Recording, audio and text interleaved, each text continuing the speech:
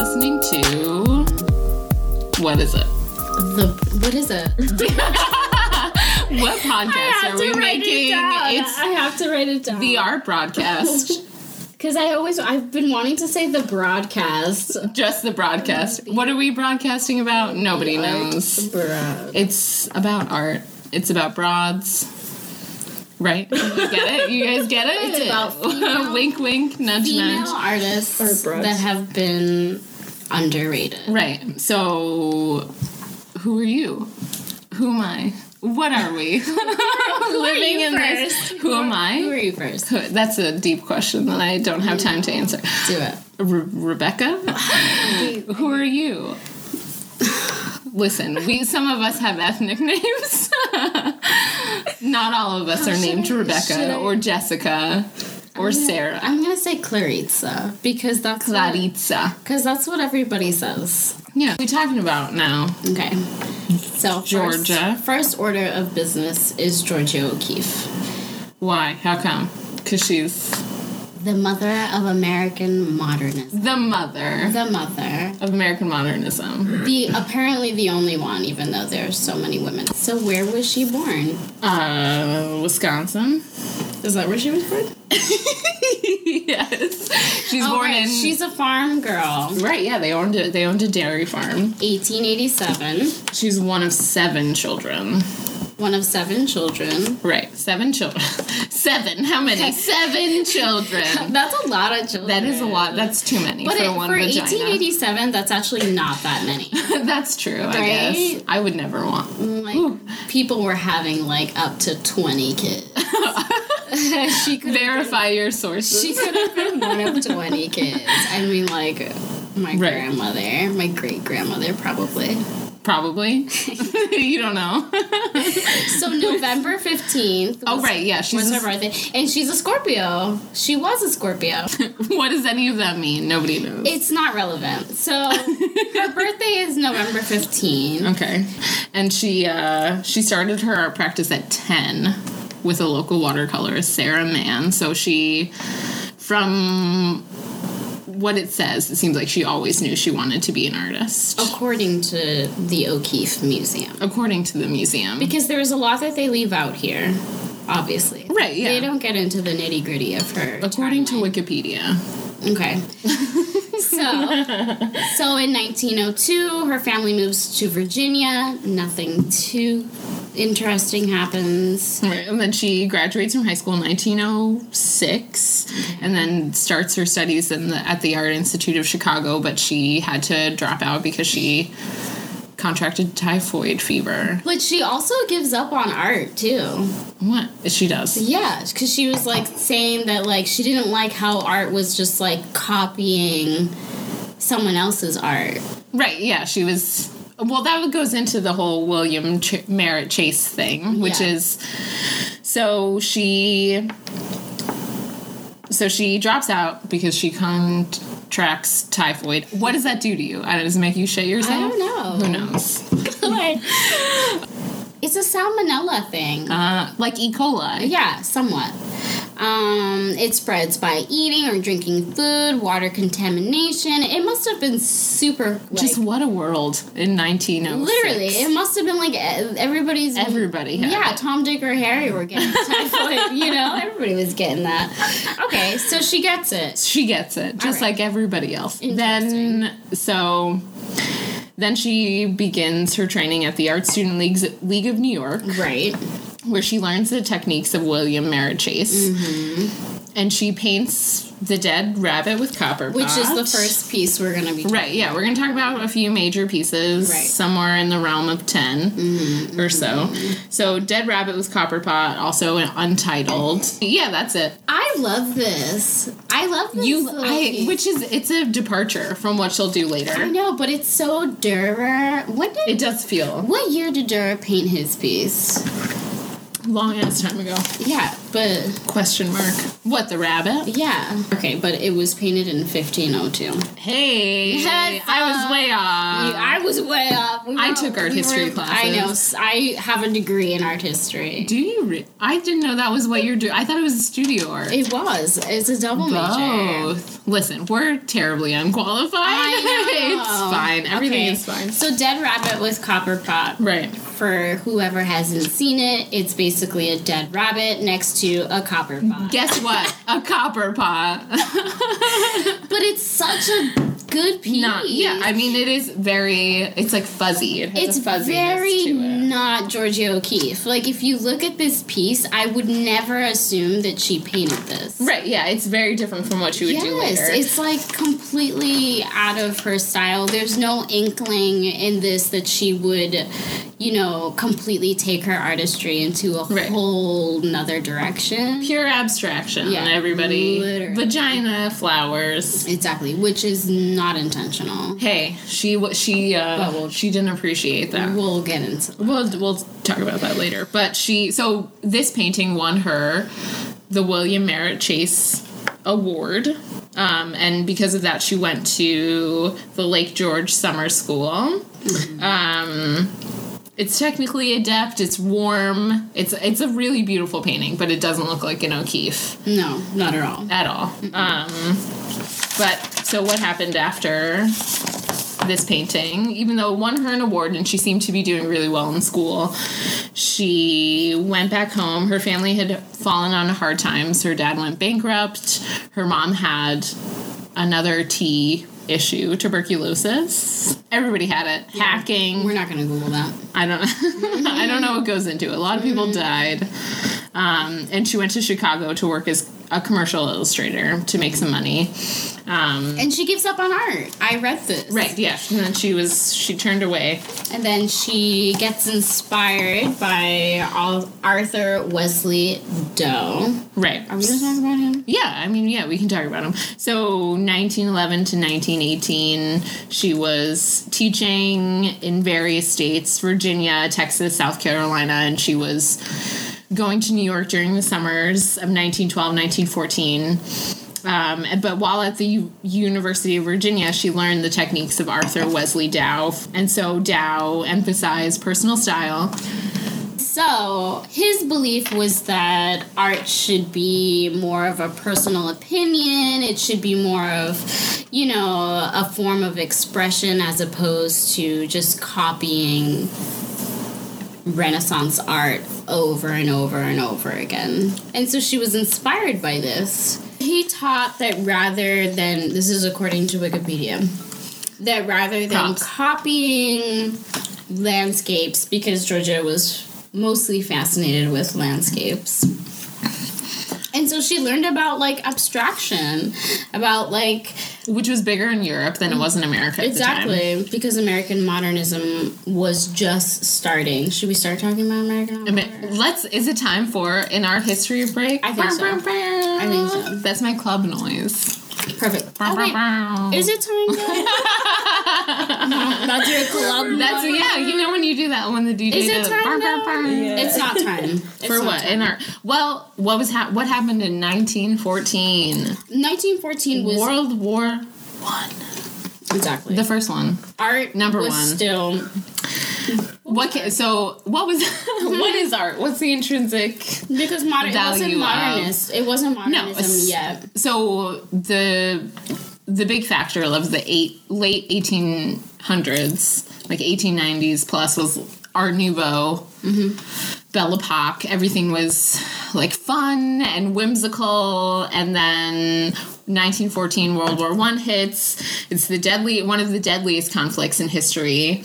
It begins with the assassination of Archduke Franz Ferdinand, who is not the band. Whoop whoop. I forget what they sing, but I remember that video.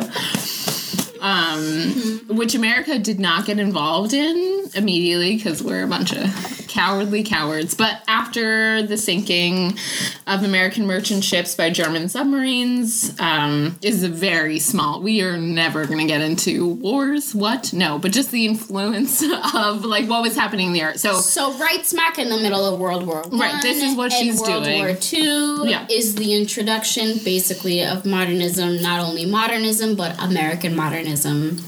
Right. So then the second work of art that we're going to The second work of art we're going to talk about was 1915. She did a series of drawings, of charcoal drawings that were sort of influenced by Dao, that were sent to her friend, her lifelong friend, Anita Pulitzer. Mm-hmm. And without her knowledge, Anita showed it to Alfred Stieglitz. Uh-oh, this happens. Mm-hmm. So Stieglitz really falls in love with this art and exhibits a series of her drawings, which turns out to be her first solo exhibit at his Gallery 291.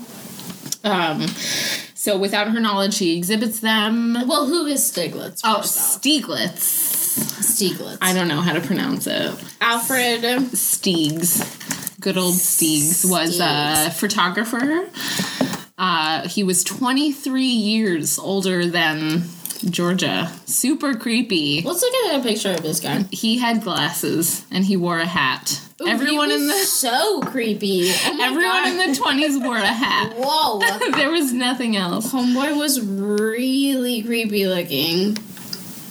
Yeah, I guess we'll post it on Instagram. Yeah, we'll put it like a picture somewhere. of him. Georgia was later on he took over like 250 photos of her in her life. A lot of them were nudes. That's what I was just about to say. Yeah, very controversial for the time when they met. So he exhibited her drawings, and then she moved to New York in 1918. By his request. Yeah, at the behest of Stieglitz, and he financially supported her, and she began for the first time working as a serious artist. And then, even though he was married at the time, they began a romantic relationship.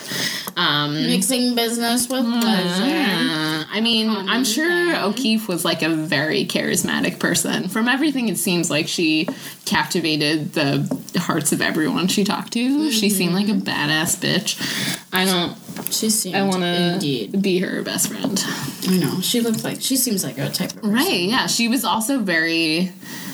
Like, the way that she dressed, that's what they would say a lot of the times, like, at her schools. Her fashion is her fashion sense was a very androgynous for the time. Mm-hmm. Like, she was all about, like, the flatness of it and the button-ups all the way to the collar. She was the shit. Mm-hmm.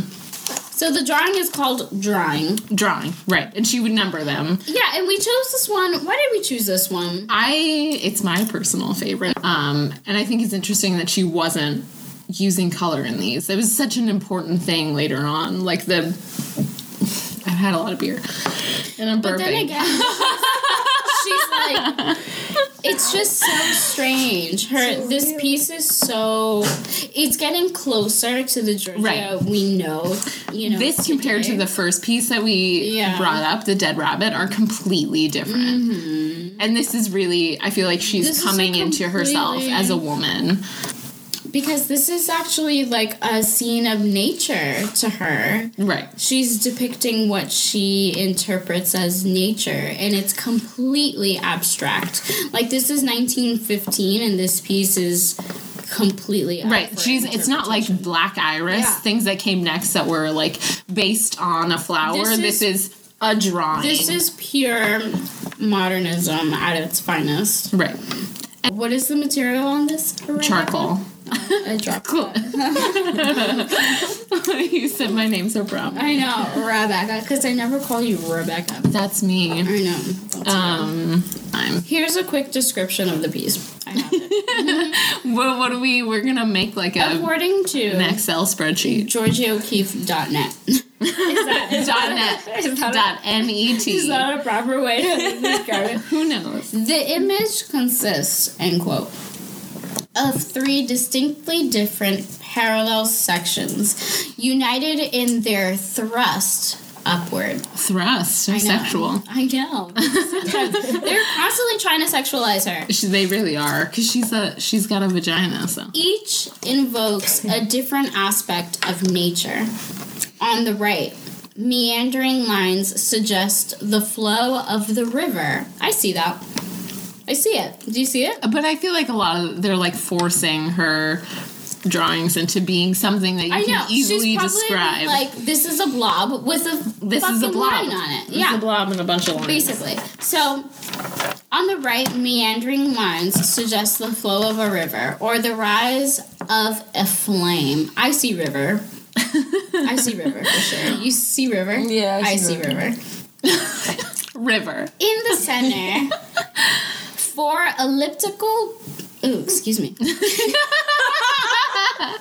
It's like, we've had a lot of alcohol. We have to... I know. We had to loosen up to get this. In the center, 4 elliptical bulbs suggest a rolling hillside or densely filleted trees. I see that as well. I get it. It's nature. She's depicting nature. Which would come... I mean, as much as she... You know, you can call her a pure abstractionist, but she was abstracting things that she saw. And later she would say, like, if I painted a flower the way everyone else saw it, you would see a flower, but I'm gonna show you the way that I see it, up close, in person. That's the way she did her landscapes later on when she was living in New Mexico. She wanted you to see what she saw. Interpretation I feel like interpretation was really important to her. Yeah, absolutely. I think she feels that art should always be up for interpretation. Yeah. And when we look at this... Although she did reject a lot of... I think she had a really clear idea of what she wanted people to see. Like, color, form, shadow was really important to her. Yeah. But, like, when people saw something like vaginas, like, when they were trying to sexualize her work, she really didn't appreciate that. Like, she thought it was really... taking away from it being a pure abstraction, a pure painting and drawing. Someone got an email. So Light Coming on the Plains, 1917, is a series of 3 watercolor paintings. They were made while she was teaching in West Texas.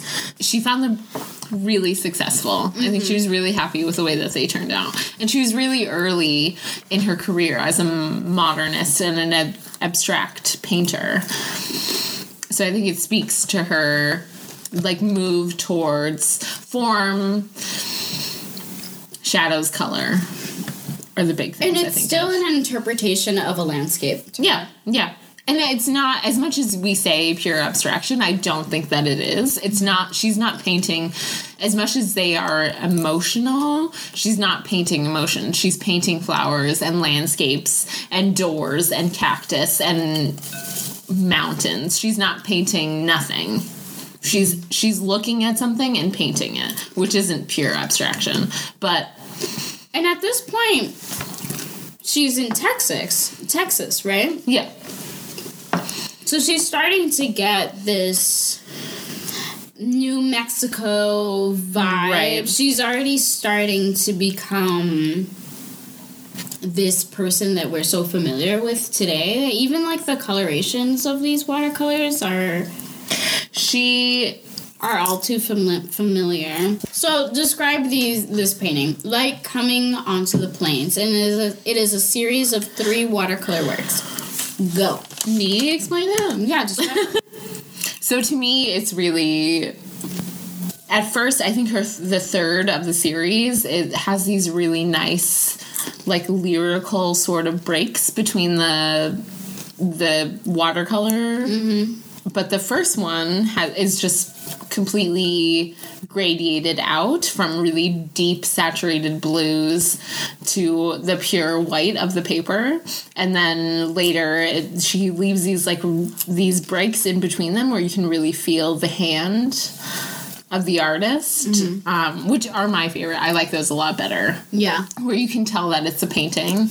I think it's interesting when she leaves those in between them. And it's a series of 3. I think the second one is pink, right? No, they're all blue. The three of them are blue. Maybe it's another one that she did. She was doing a lot of watercolor. Before this, the year prior, she did Sunrise.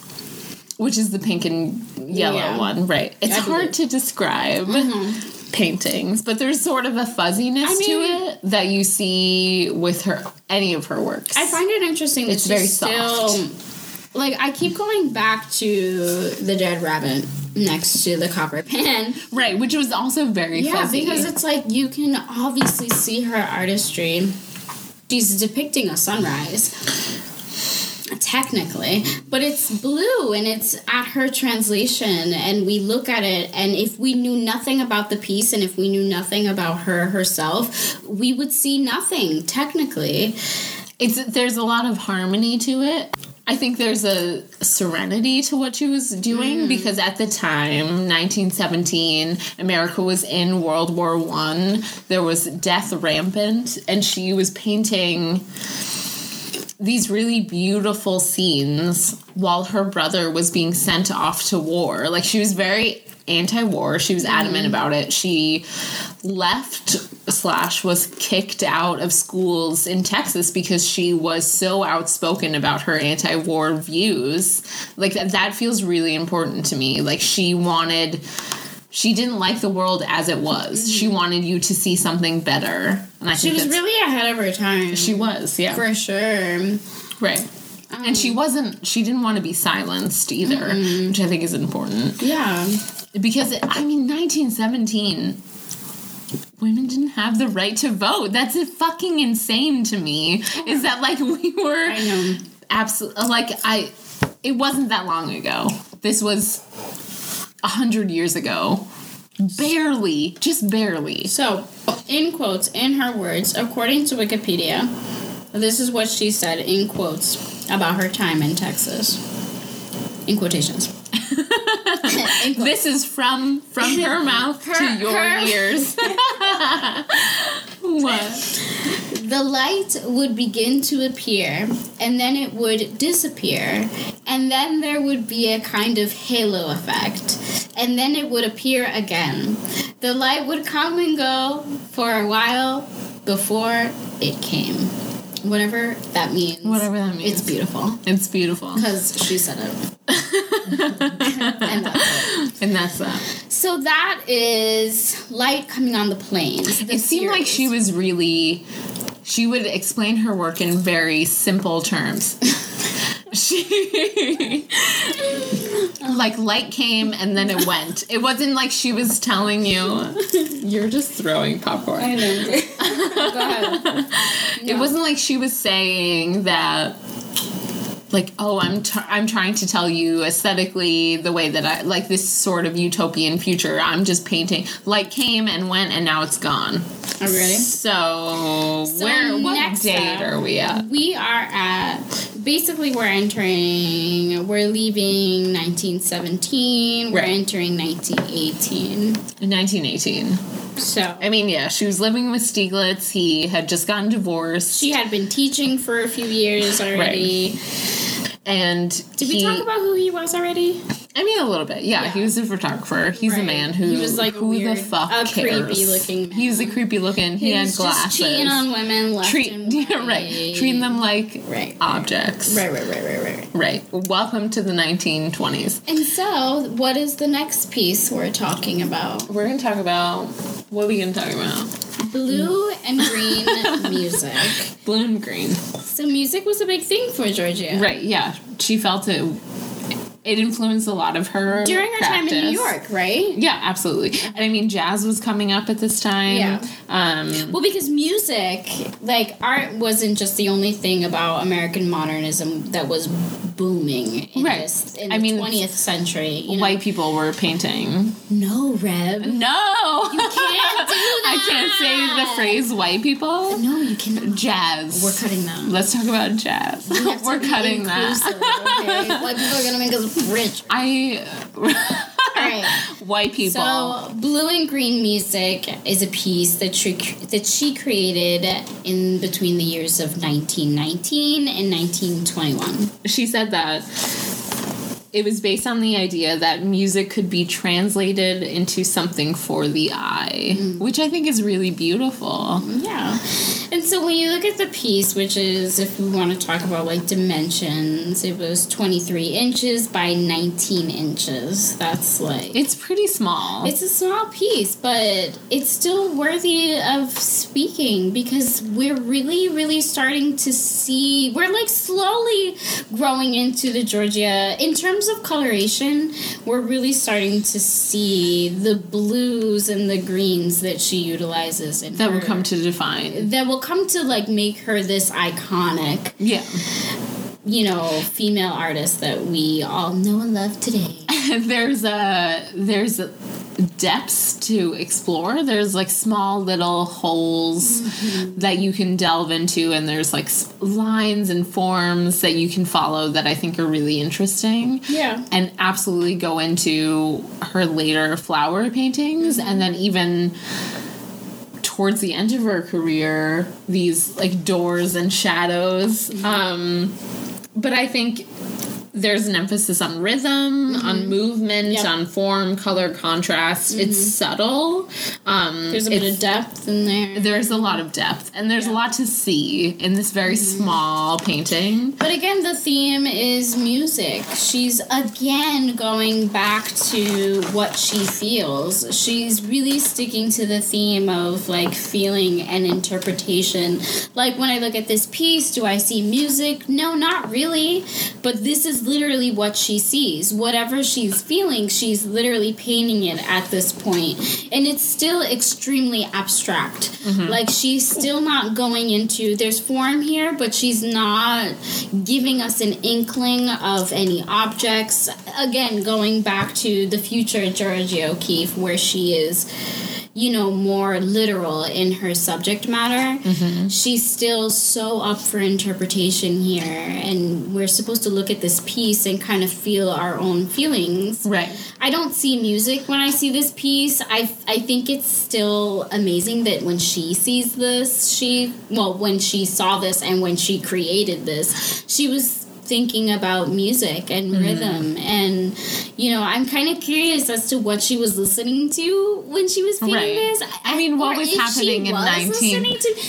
You know, I just see a needle scratching on a record. What was she listening to? Like, I would literally love to know, like, what her music of choice was. But I think it definitely informs her later work. And you can see, what is really interesting to me about O'Keeffe is that you can see where she came from, and that she's really technically adept, and that she's always been an artist, and that through her work you can follow her. Yeah.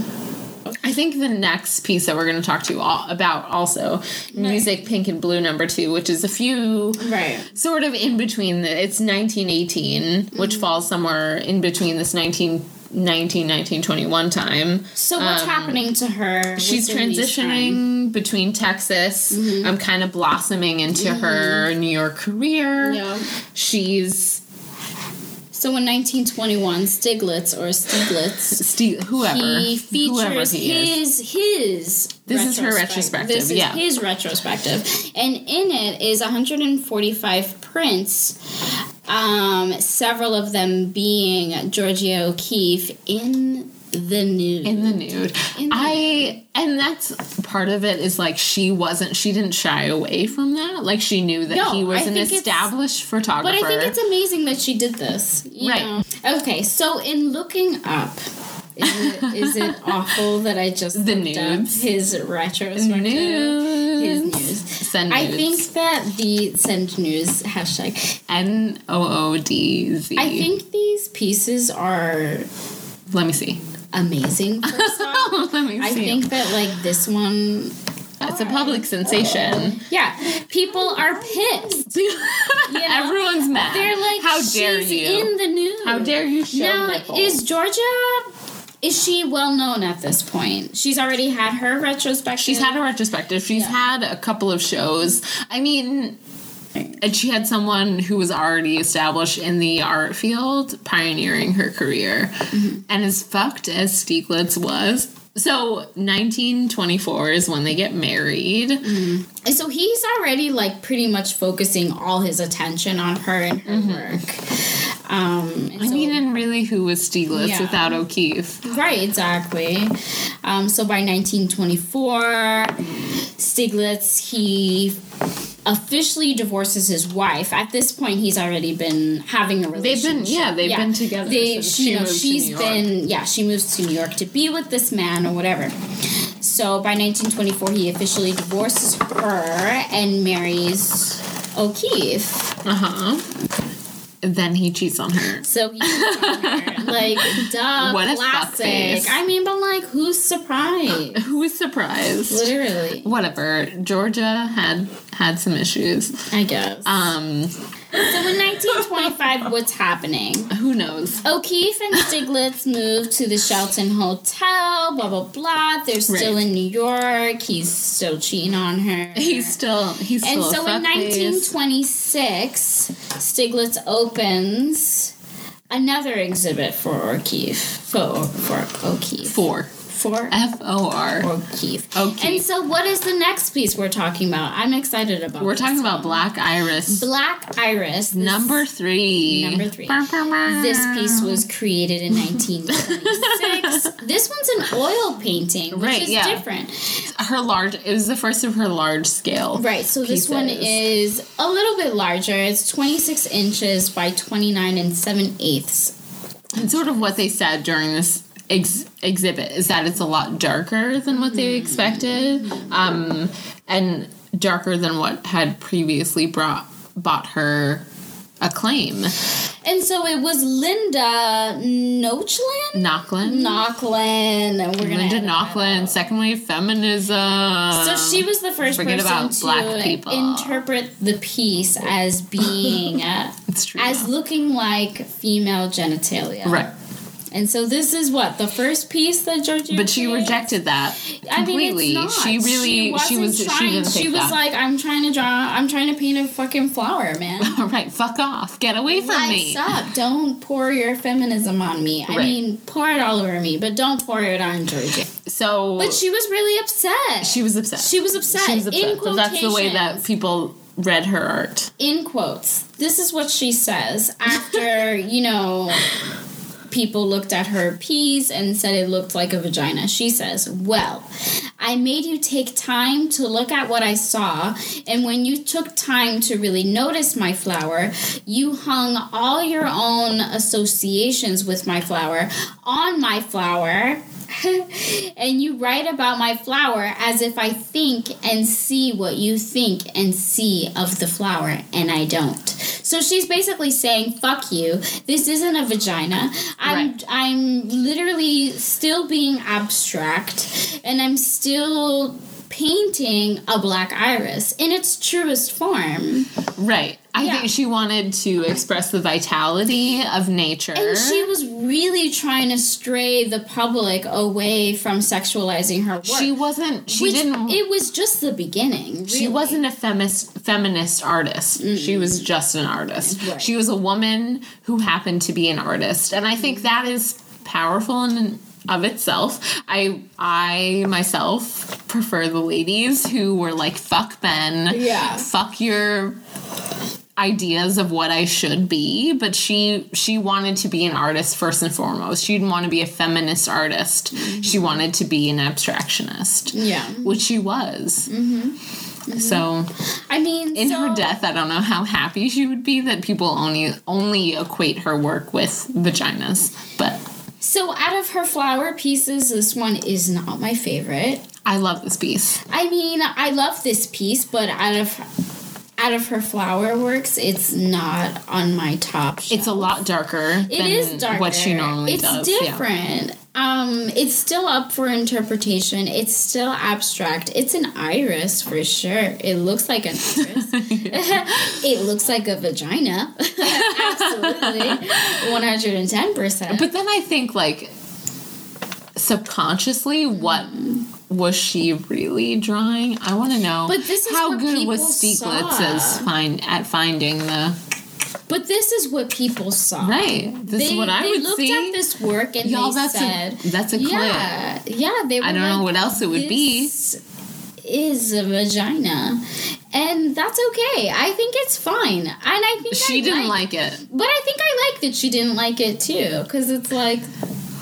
It's still up for interpretation. It sort of bothers me. She can't be mad, though. Right. Because she's what she dead, wants so she's not about for mad us about to it. look at this and, like, say what we want to see. She doesn't, though. She wants you to see what she saw. True. She's painting her feelings. Her feelings. She's not asking us what we think. No. Yeah, she wants you to see what she saw and not interpret it whatever way you wish, sexually or not. Right. But again, going back, Black Iris, I think we are full throttle into Georgia O'Keeffe now. Right. She's really found her style. Yeah. She's a lot more confident with her materials, with her medium. It's obvious. It's very soft. And I think her whites really speak to... In watercolor, you have to use a lot of the white of the paper because you have to let the paint do what it wants to do. So I think that's how she approached her her oil paintings as if they were watercolor paintings. Even later on with her Black Door paintings. And so this piece you can see happily at the Metropolitan Museum of Art. Go to the Met. If you haven't been, just go. Just and go. it is free. It's expensive. It's free. Isn't the it free? Met. Not normally. Isn't it by donation? It's free on like Wednesdays. I don't know. Isn't it one of those like Google by it. donations? Let's Google it. Okay, so we talked about Black Iris. Okay, we talked about Black Iris. And Next year.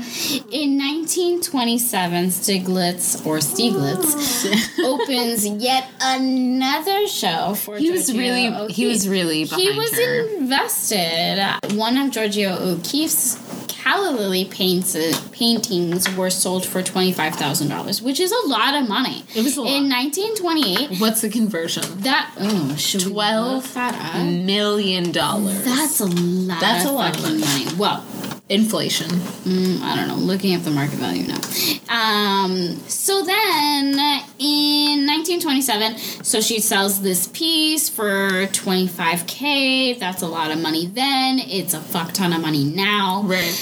So then she creates her New York skyscraper series. Right. Which is very different from what she would normally do. What she would do later in her career. So different. It feels almost like a pause in her normal... This is sort of... So she would...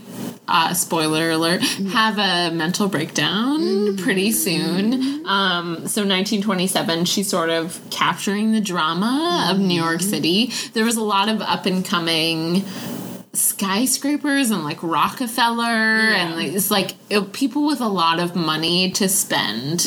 And New York City was really coming up. There's parties and just iron abound. And she illustrates sort of the allure of the American dream and its commercial spirit. Well, at this point, she's living ass deep in New York City. Ass deep. She's at this point living in the Shelton Hotel with her husband, which she also painted. Stiglitz. And so it's said that this apartment had extensive views of the city. And this is like essentially what motivates her to paint the New York skyscrapers. Right. It's a lot about nationalism. Yes. It's a lot about, like, as I said before, the American dream. It was really coming into its own, like 1920s. And it's interesting because it's hit its stride. She's expressed, multiple times that she loved the city. Yeah. I mean, the Georgia we know is this, like, New Mexico, skull painting woman. I think she was also afraid of it. A lot of her paintings were really about death. Like, if you think about the cow skulls, they're a memento mori in a lot of ways. It's a skull. So describe this piece, Rebecca. I mean, you can really feel the imposing nature of the skyscrapers. You're looking up at them. You're not on level ground with the skyscrapers. You can feel it's towering structure and the it's lights still a landscape. and it's really drastic. There's a lot of darks, there's a lot of lights, and nothing really in between that, which is different from what she normally does. These really beautiful gradients that we had already talked about in the Sunset series, the one she was in the Southwest.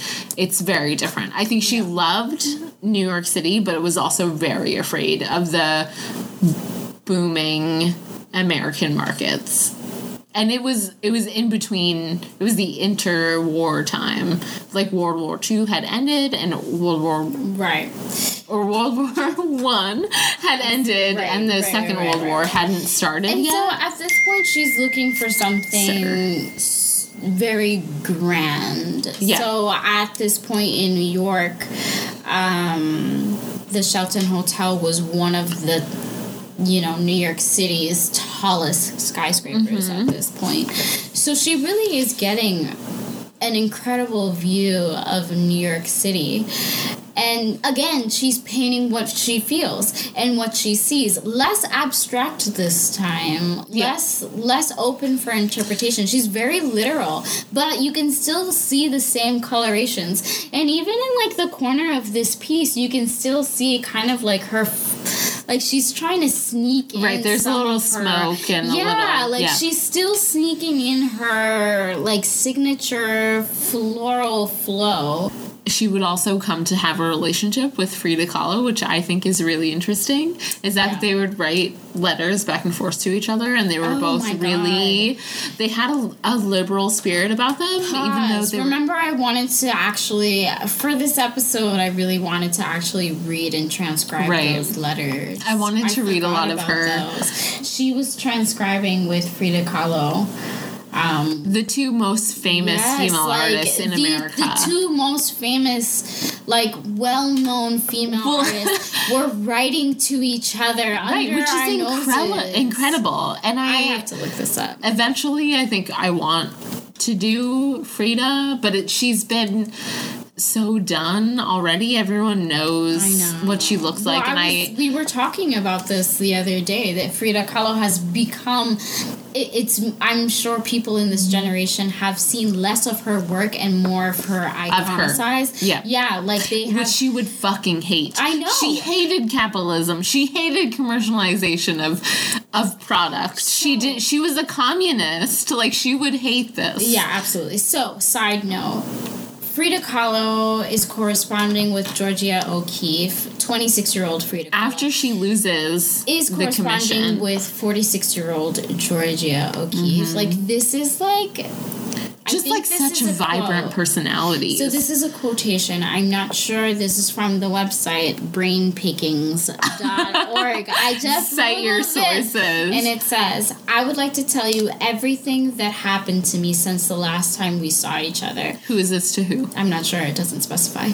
But most of them are sad, and you mustn't know sad things now. It's just so chilling. Can you imagine? Right. Georgia O'Keeffe and Frida Kahlo were both prolific letter writers. Yeah. They both corresponded. You couldn't text someone. You couldn't fucking... No, can you imagine? Right. And they called each other best friends. Right. Which is so fucking cute. It's like a dream come true. Right. It's really what you could... It's like It's as if... Like, I stand them. I mean, right. Yeah. I stand them for sure. I was bisexual, by the way. She was just like, I'm sure, a vivacious person. Like, I'm sure her personality was infectious. Like, I can't imagine anyone coming up to her and not wanting to impress her immediately. Like, that's what I imagine. This is the letter that Frida Kahlo. So it says here, in a letter from March 1st, 1933. So we're jumping around, but it's fine. She writes. It's a long letter. We can cut it out. I'll skim through it. It says, this is Frida to Georgia. It says, Georgia, was wonderful to hear your voice again. Every day since I called you, and many times before months ago, I wanted to write you a letter. I wrote you many, but everyone seemed more stupid and empty, and I tore them up. I can't write in English all that I would like to tell you, especially to you. I am sending this one because I promised it to you. I felt terrible when Sybil Brown told me that you were sick. Is this... Yeah, I think this is around the time when she had her mental breakdown, yeah. But I still don't know what is the matter with you. So, right now, pausing, Frida is addressing the mental breakdown that... Right, Georgia she lost O'Keeffe, a commission. What will eventually go through, and we'll touch base on that. Right. Please, Georgia, dear, if you can't write, ask Stiglitz to do it for you, and let me know how are you feeling, will you? I will be in Detroit 2 more weeks. I would like to tell you everything that happened to me since the last time we saw each other, but most of them are sad, and you mustn't know sad things now. After all, I shouldn't complain because I have been happy in many ways. Diego is good to me. Mm-hmm. Girl. And you can't imagine how happy he has been working on the frescoes here. This is probably... Frida is 26 at this point. Mm. She still hasn't reached her... 20. That's younger than I am now. Well, we're going to get into Frida, so let's not get into this. I have been painting a little, too. At this point, she's been painting a little. I have been painting a little too, and that helped. I thought of you a lot and never forget your wonderful hands and the color of your eyes. I will see you soon. I am sure that in New York I will be much happier. If you still in the hospital when I come back, I will bring you flowers, but it is so difficult to find the ones I would like for you. Fuck, it's just so cute. Right, it's pretty cute. I would be so happy if you could write me even 2 words. I like you very much, Georgia. Frida. Right, because they didn't know each other very well. In love. They're besties. They did. Right. I feel like they had a connection. They wrote it's so hard passionately to know. I like you very much, Georgia. I mean, how interesting that they were both going through very similar things within their relationships. Right. I'm sure in very different ways, but I mean, Diego, as we all know the story, was constantly unfaithful. Frida as well. Right. Frida had her own love triangles, male and female. She had the thing she wanted to do. She was a boss. Right. I think Frida and Diego had more of an understanding, than Stiglitz and O'Keeffe. And O'Keeffe. But I resist the urge to talk about O'Keeffe and Kahlo strictly by their relationships, because that's a lot of the default of female artists, is that they are only interesting because of the lives that they led, but that they were both making really beautiful paintings that mean a lot to American culture and painting and drawing in general. Right. Like it's downplayed their contributions to art in general. So the next piece we're going to talk to kind of happened a couple years before these correspondence. Mm-hmm. It's the cow skull, red, white, very famous. This piece we are now as deep in the Georgia O'Keeffe that art historians that this generation probably knows today.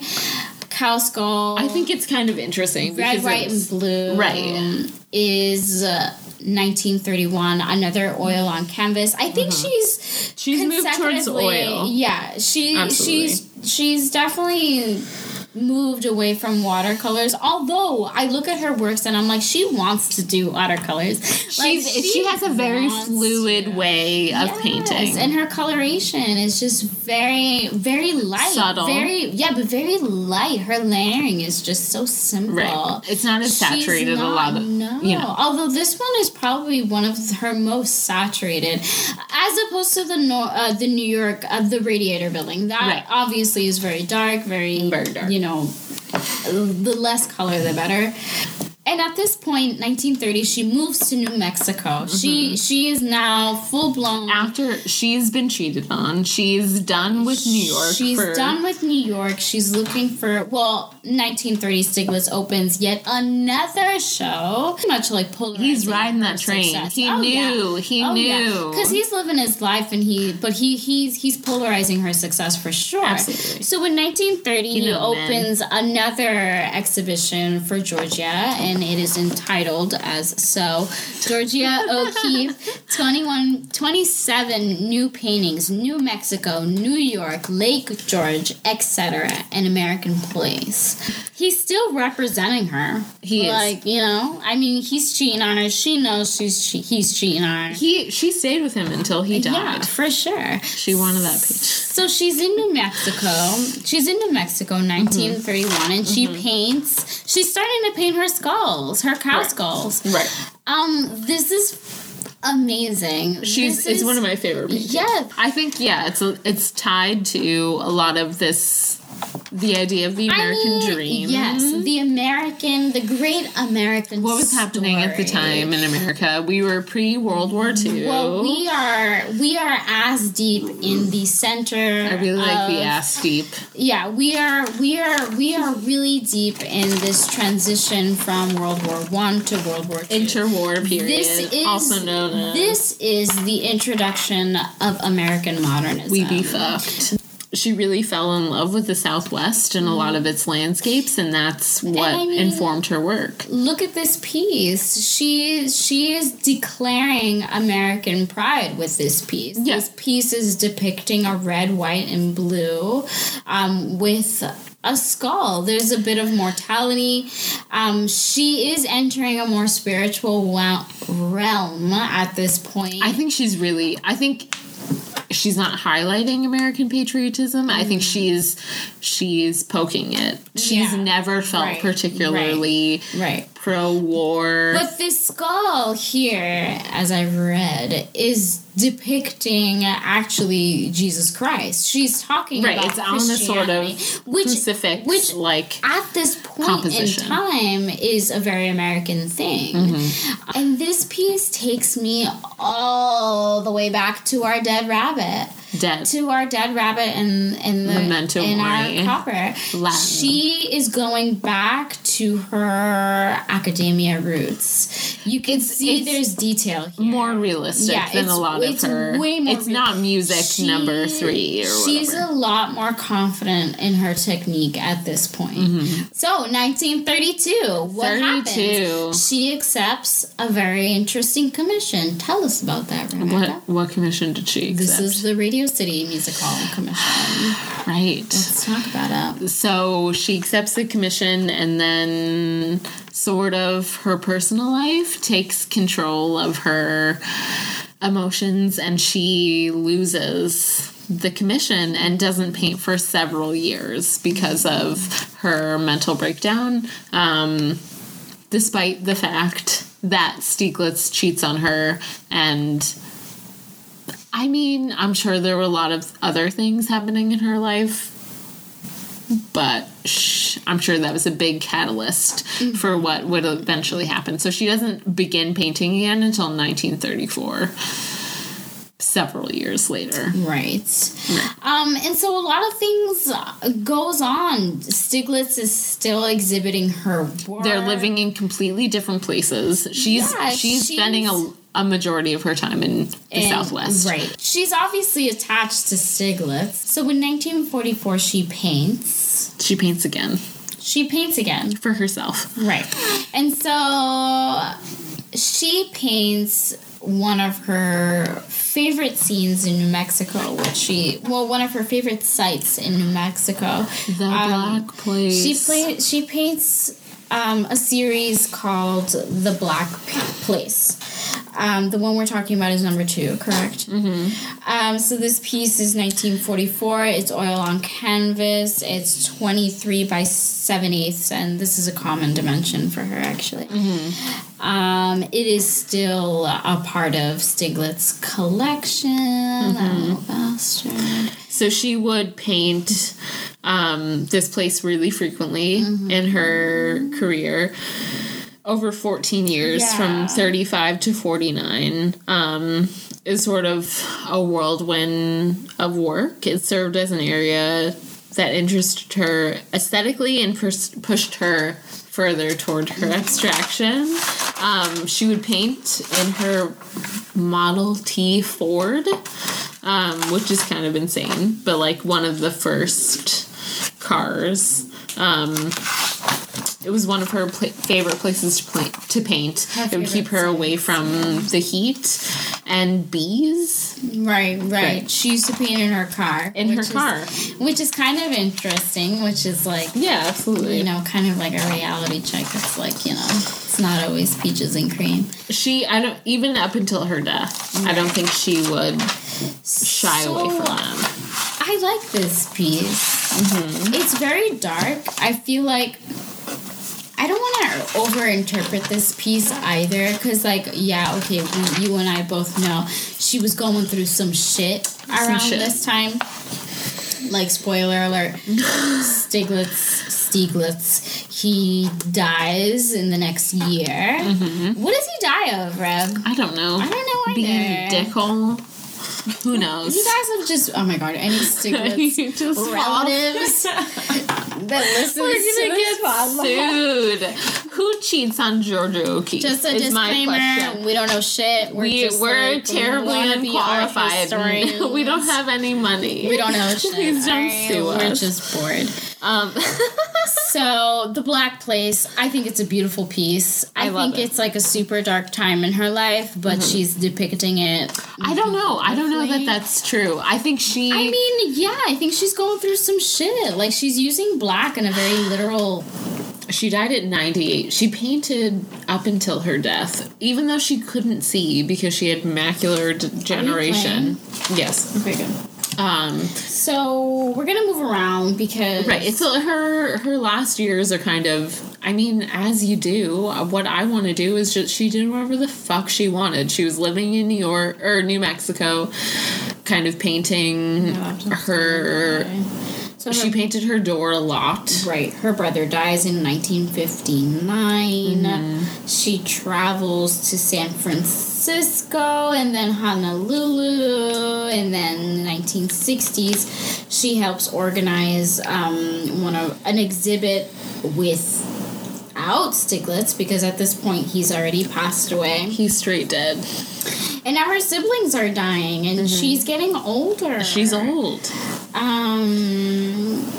Yeah, he died after he suffered a fatal stroke in 1946 at the age of 82.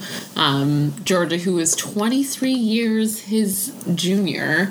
I like it. You're into it. I mean, creeper when she was like 19 and he was really into her. But whatever, she stayed with him until he died, even though motherfucker cheated on her. Right, which we were talking about? Yeah. Stieglitz? Yeah. We're still talking about Stieglitz? I don't know, he just died. Because she becomes, and doesn't she, like, fall in love with some other guy? Ooh. Hamilton? Who's Hamilton? Who's Juan Hamilton? Juan. So she meets potter, sculptor Juan Hamilton. In 1973, she moves in with this him is like 20, 30 years later. And so the last piece we're going to talk about is My Last Door. My Last Door. Which is actually not her last door. This is not the last time she painted this door. I'm done. Clarice's laptop has died. I've done. So this isn't the last time she painted this door that she was really fascinated with. It's the reason why, she says, the reason why she bought this home in New Mexico. So she uses the one we're talking about is from 1952. She uses a restricted palette, sort of her trademark since her early career, anchored by a black rectangle in the midst of these beige off-white colors. She's really accentuating the horizontals. The bottom is fading from white to gray. There's a rhythm to it. We talked about this with the earlier music abstraction paintings. It's repetition, it's spacing, it's intervals, it's one-point perspective, really affirms and denies that you're looking at a landscape. Right. She wants you to know that you're looking at a thing and then sort of challenges you to really dive deeper into the landscape and sort of feel the emotions of the painting. And it's different, you know? Yeah. It's still her, but it's different. There's a different element to it that she really hasn't done before. And this is really towards the end of her career. She lived to be 98, which is insane. And she had macular degeneration. She couldn't see, but she worked on watercolors until the day she died. I love it. Yeah, it's one of my favorite pieces of her. It's a lot more simplistic than a lot of her other pieces. Yeah, absolutely. But just like the stark black it gives me a little David Hockney. Do you see David Hockney? I mean, yeah, fuck David Hockney. I mean, the male genitalia. No, yeah, I see it. It's very subtle. It's very subtle, but very bold. And she's using a much simpler palette, obviously. She's focusing much more on the contrast as opposed to the details that she typically uses. Like petals and now light. This is completely her interpretation. She, at this point, doesn't give a fuck about what you're seeing, what you're looking at. At this point, she's like solely concerned about what she's trying to portray. Right. And the emotion she wants you to feel. The emotion that she wants you to see. I love this piece. Yeah. It's so, such a simple piece. Right. Very so different than, this is not depicting a vagina in any way, shape, or form. And I think that really, she didn't want to do that. Right. As much as I think that would be really awesome and badass, it's not what she wanted. The Worcester Art Museum held a retrospective of her work in the 1960s, and then 10 years later, in the 1970s, the Whitney, still prominent, still operating, had a Georgia O'Keeffe retrospective. Right. And the Metropolitan has a huge collection of hers. Yeah. And just 2 years after that, in 1972, O'Keeffe started to lose her eyesight. And she stopped painting without assistance in that same year. Right. So her series of work in watercolor started then. And then in that decade, in the 70s, her biography was a bestseller. Right. So she was really well known in her time. And respected. And then one of her last honors was in 1977. She was awarded the Presidential Medal of Freedom, which is the highest honor a civilian can get in the United States. From Reagan. But, whatever. I mean, whatever. You can only do so much. Whatever. This is the 70s. And in 1993, she was inducted into the National Women's Hall of Fame. She's part of Judah Chicago. Shout out. We'll do her someday. And so, what year does she pass away, right? I don't know. What? 1986. She dies at the age of 98. That's incredible. Get it, girl. Right. She was like, fuck it. Right. She was blind for a decade, and she still painted. Girl. And her works are still constantly being exhibited. Right.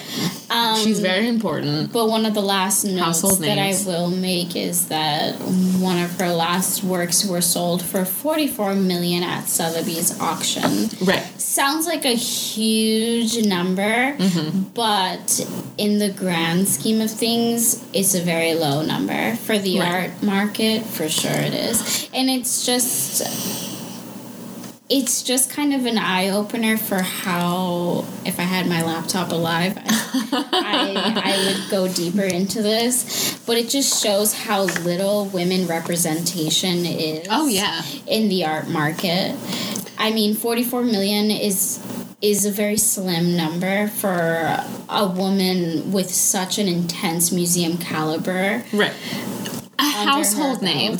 There are two women. I mean, there are a lot of women artists that mean a lot to me, but to someone who art isn't as important to, whatever. Part of this podcast, part of the reason why I think we both wanted to start this is the accessibility of it, is that, like, I'm an idiot. I don't know anything, but art really means something to me. Yeah. And it's accessible. Like, if me, a poor little brown girl, can come into a museum and really feel something when they look at a painting, I think everyone can. So Georgia O'Keeffe is a fucking household name. Like, that is important. Yeah. A woman who was known in her time to really transcend this fucking glass elevator that men hold is really important. And she, as much as you can say that, like, I don't know, whatever, Georgia O'Keeffe means a lot to me as a person, as a woman from the Southwest. So basically this podcast is just gonna go deep into into the ladies, female artistry, and who they are, what they've done, what they've achieved. Right, we don't know what we're doing. We don't know what we're doing. So hashtag the art. Hashtag not qualified. So this concludes. Is this it? This is. Wait. I want to know. Yeah. I want to know what Georgia O'Keeffe means to you. I want to know why. I mean, she's important as a household name, household lady name of artists. She is one of the first artists, not even female, but she's one of the first artists that really captured me. As I was like super young in high school, I was already, painting her calla lilies, as like high school projects. So not even as like a female artist, as an artist in general, her subject matter, her color usage was always so profound to me. It was different. It was something I had never seen before. And the fact that it, like, later on as an adult, like, it dawned on me that, like, wait a minute, she's a woman and she doesn't have that cloud that many of her colleagues do, her male colleagues at that time. Picasso specifically. I love Picasso. Other modernist artists. Not to, she hates Picasso. I hate Picasso. I love Picasso. Let it be known. We're not talking about men on this podcast. We're not gonna shed any light. But she was one of the first female artists that, like, really, really showed me what it meant to be an artist. Not just as a female, but as a person in general. And the fact that she's so well known, but still isn't held at the same esteem. Right, she's not Picasso. She's not. Even though But why isn't she? Yeah. So this is what this podcast is about. Right. I think my, everyone their fucking grandmother has a podcast, but I think it's particularly difficult to talk about art in a way that feels... Art has always been for the elite. There, salons and... I think a lot of people don't feel like that applies to them, but it absolutely does. And I think, to me, Georgia O'Keeffe especially, really, she came from dairy farmers. Like, she was a small town girl, Wisconsin, who really did it. And that's it for us. Is that it? This is we're done. The art. You gotta look at the paper. Broadcast. Look at your notes. Me. Why? Yeah, this is because you forgot the title of the podcast. The art. This is episode 1. Episode 1. Okay. / maybe 2. Do we have to split it up? No. Okay, bye. And we're done with this. Okay, see you. We're gonna do more Georgia at this point. See you bitches later. I don't know how to end this. See ya. And we're out.